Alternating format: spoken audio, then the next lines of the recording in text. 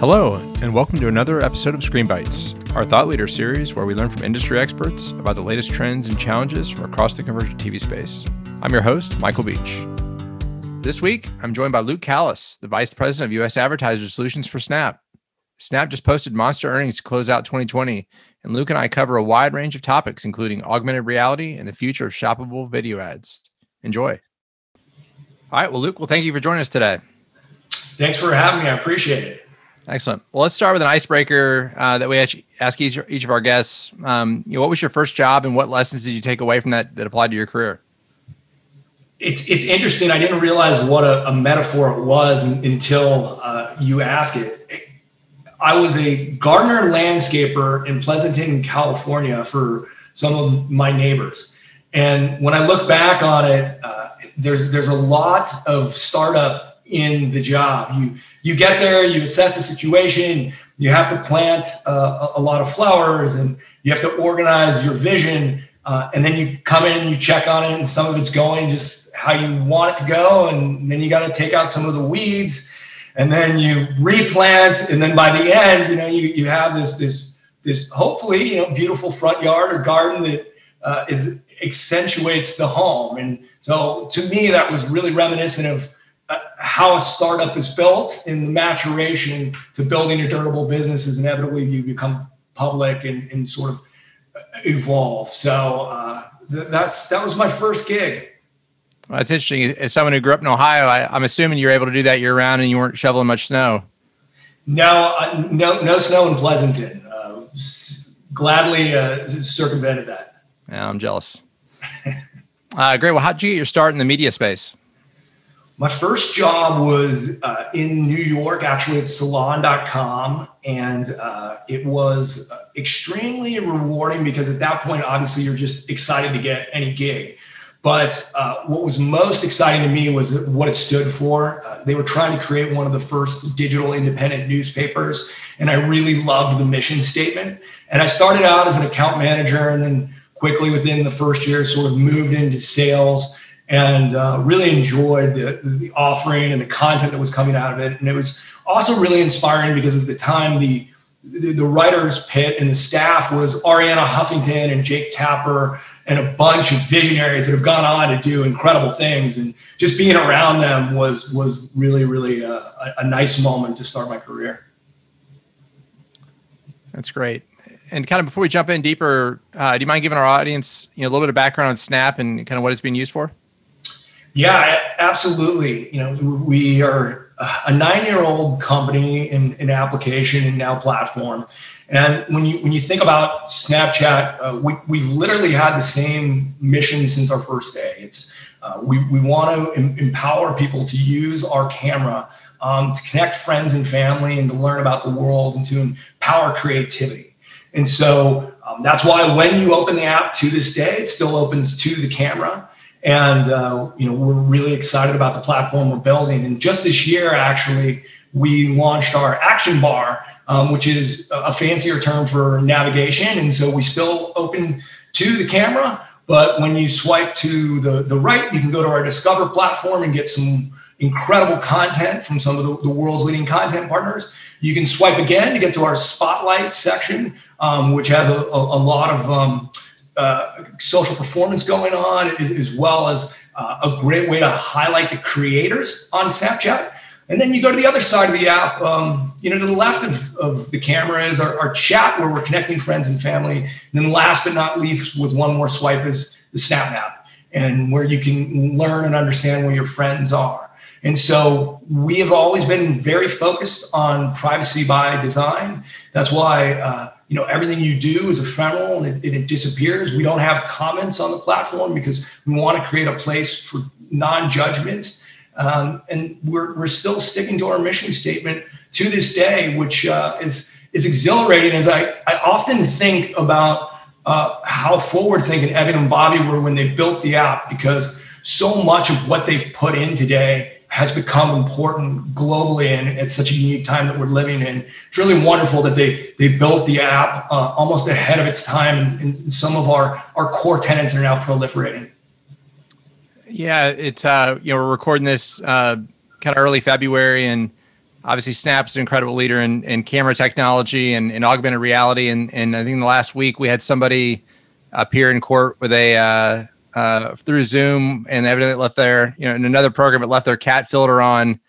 And it's just hard to believe how mainstream that's been when that was, he basically invented that. I mean, it's been incredible.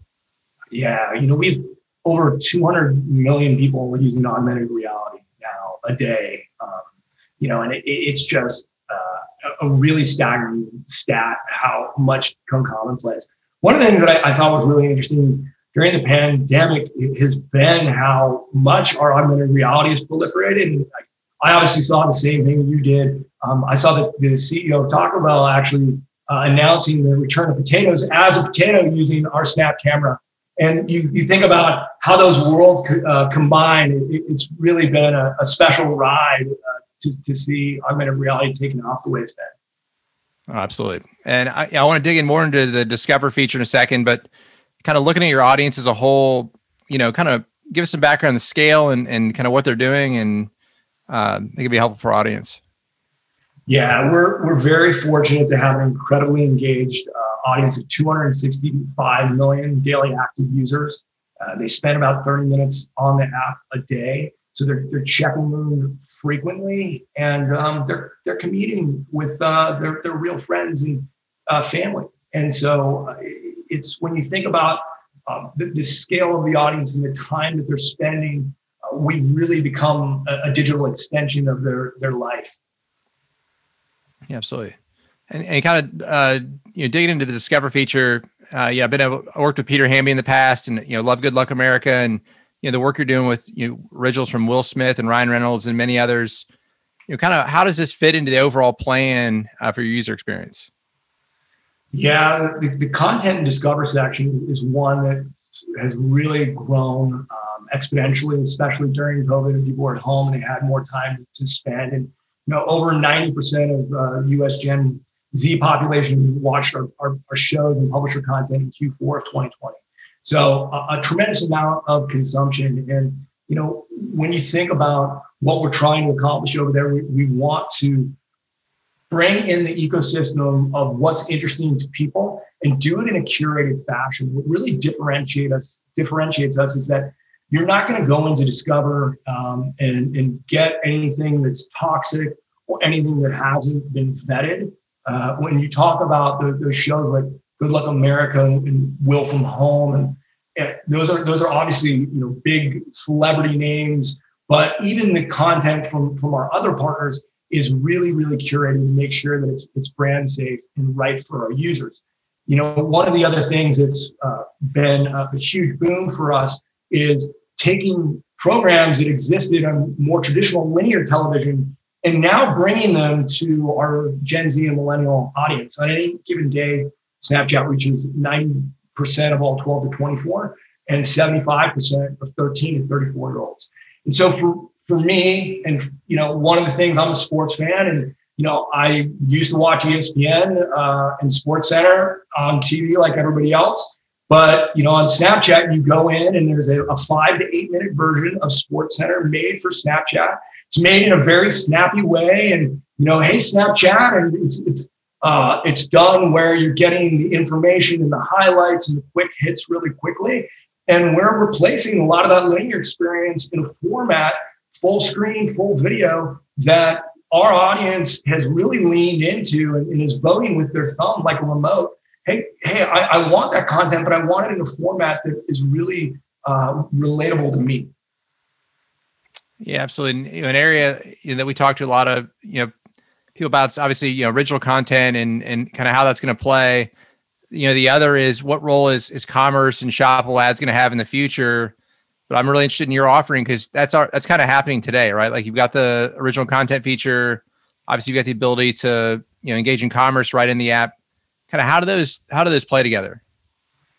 Yeah, I mean, there's a multiplicity of ways, and when you think staying on the augmented reality track, one of the things that's really taken off is virtual try-on. As I stated earlier, we've got 200 million people a day using augmented reality, and staying sort of on that that sports track. It's like when the Rams came out with their uniform, you were able to actually try the Rams uniform on in real time as an extension of them releasing it in the media. And that goes the same for clothes. We just did a pop-up shop with American Eagle, which was really well received in augmented reality. You can try sneakers on via Champs, actually on your feet to make sure that you have the right shoe. And so when you think about where commerce is going, virtual try-on makes so much sense through augmented reality. And I think we're at the infancy of that.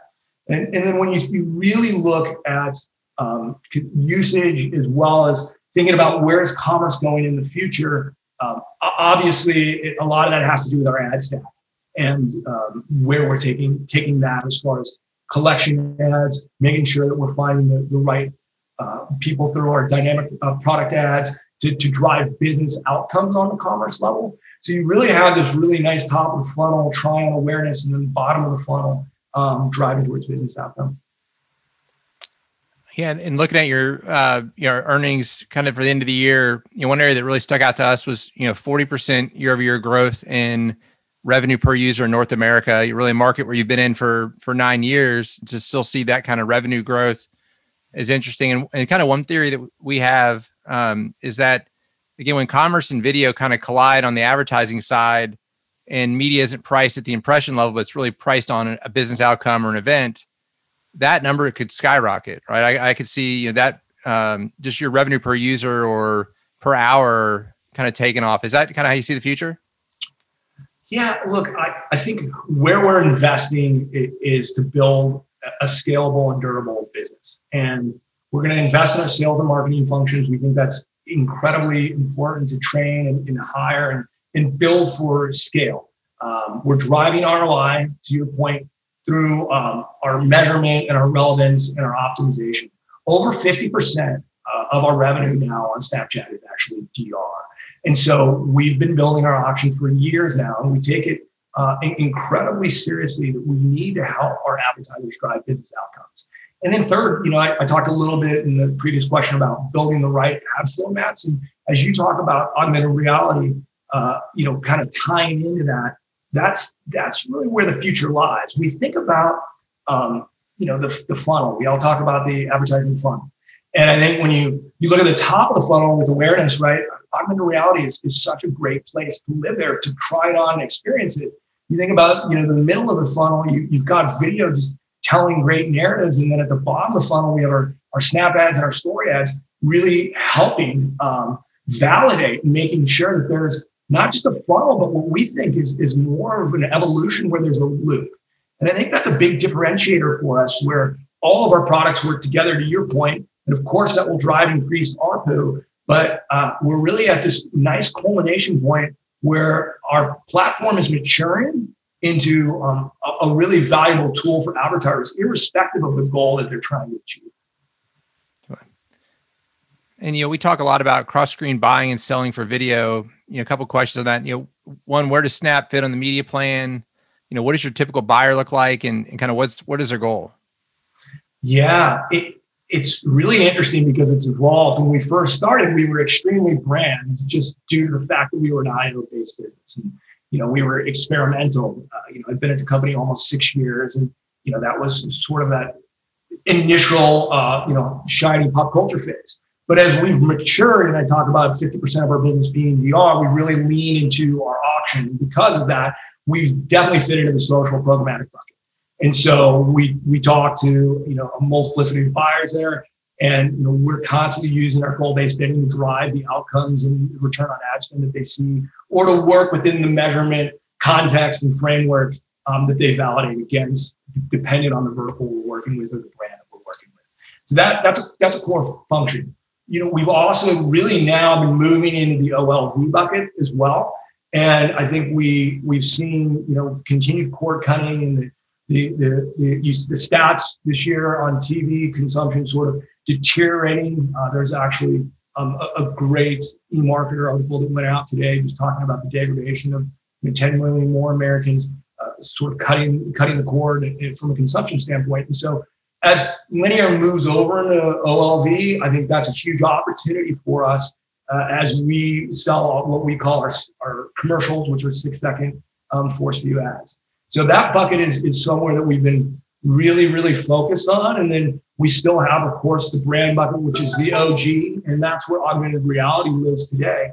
But what's really interesting to me is what I think is the creation of the fourth bucket. And I think one of the reasons I love working at Snapchat is we're such a pioneer, and we really focus on innovation.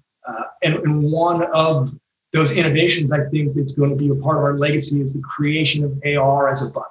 And it's at its infancy, and I think we talked about it throughout the conversation, right? It's great for try on right now, but you can actually step into a different world through augmented reality. We did that with Stranger Things too, where you could actually enter the world. And so I think there's so much ahead for all these brands to understand where does augmented reality fit in, and that's what I'm most excited about is the future creation of said bucket. But we've got a small but mighty team calling across the landscape of those three today.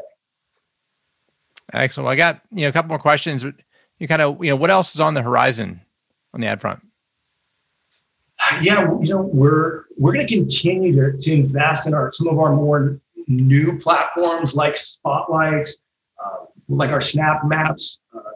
I think those are areas. Our Snap Games is doing really well as well. But these are just at the beginning of their journey. So we have over 250 million users engaging with our Snap Map every month.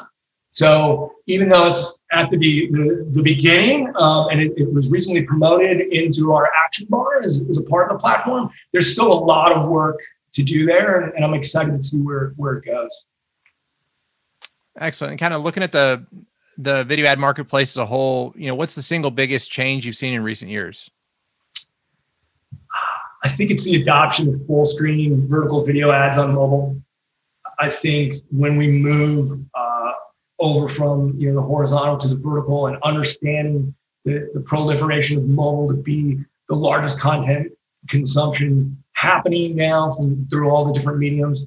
We pioneered that, as I said. We pioneered many other things. So it feels like a self-serving answer. But when you think about how everybody's optimizing now and how the actual, not only Snapchatters, but generationally, Gen Z and millennials are voting on consumption, that's been a big transition.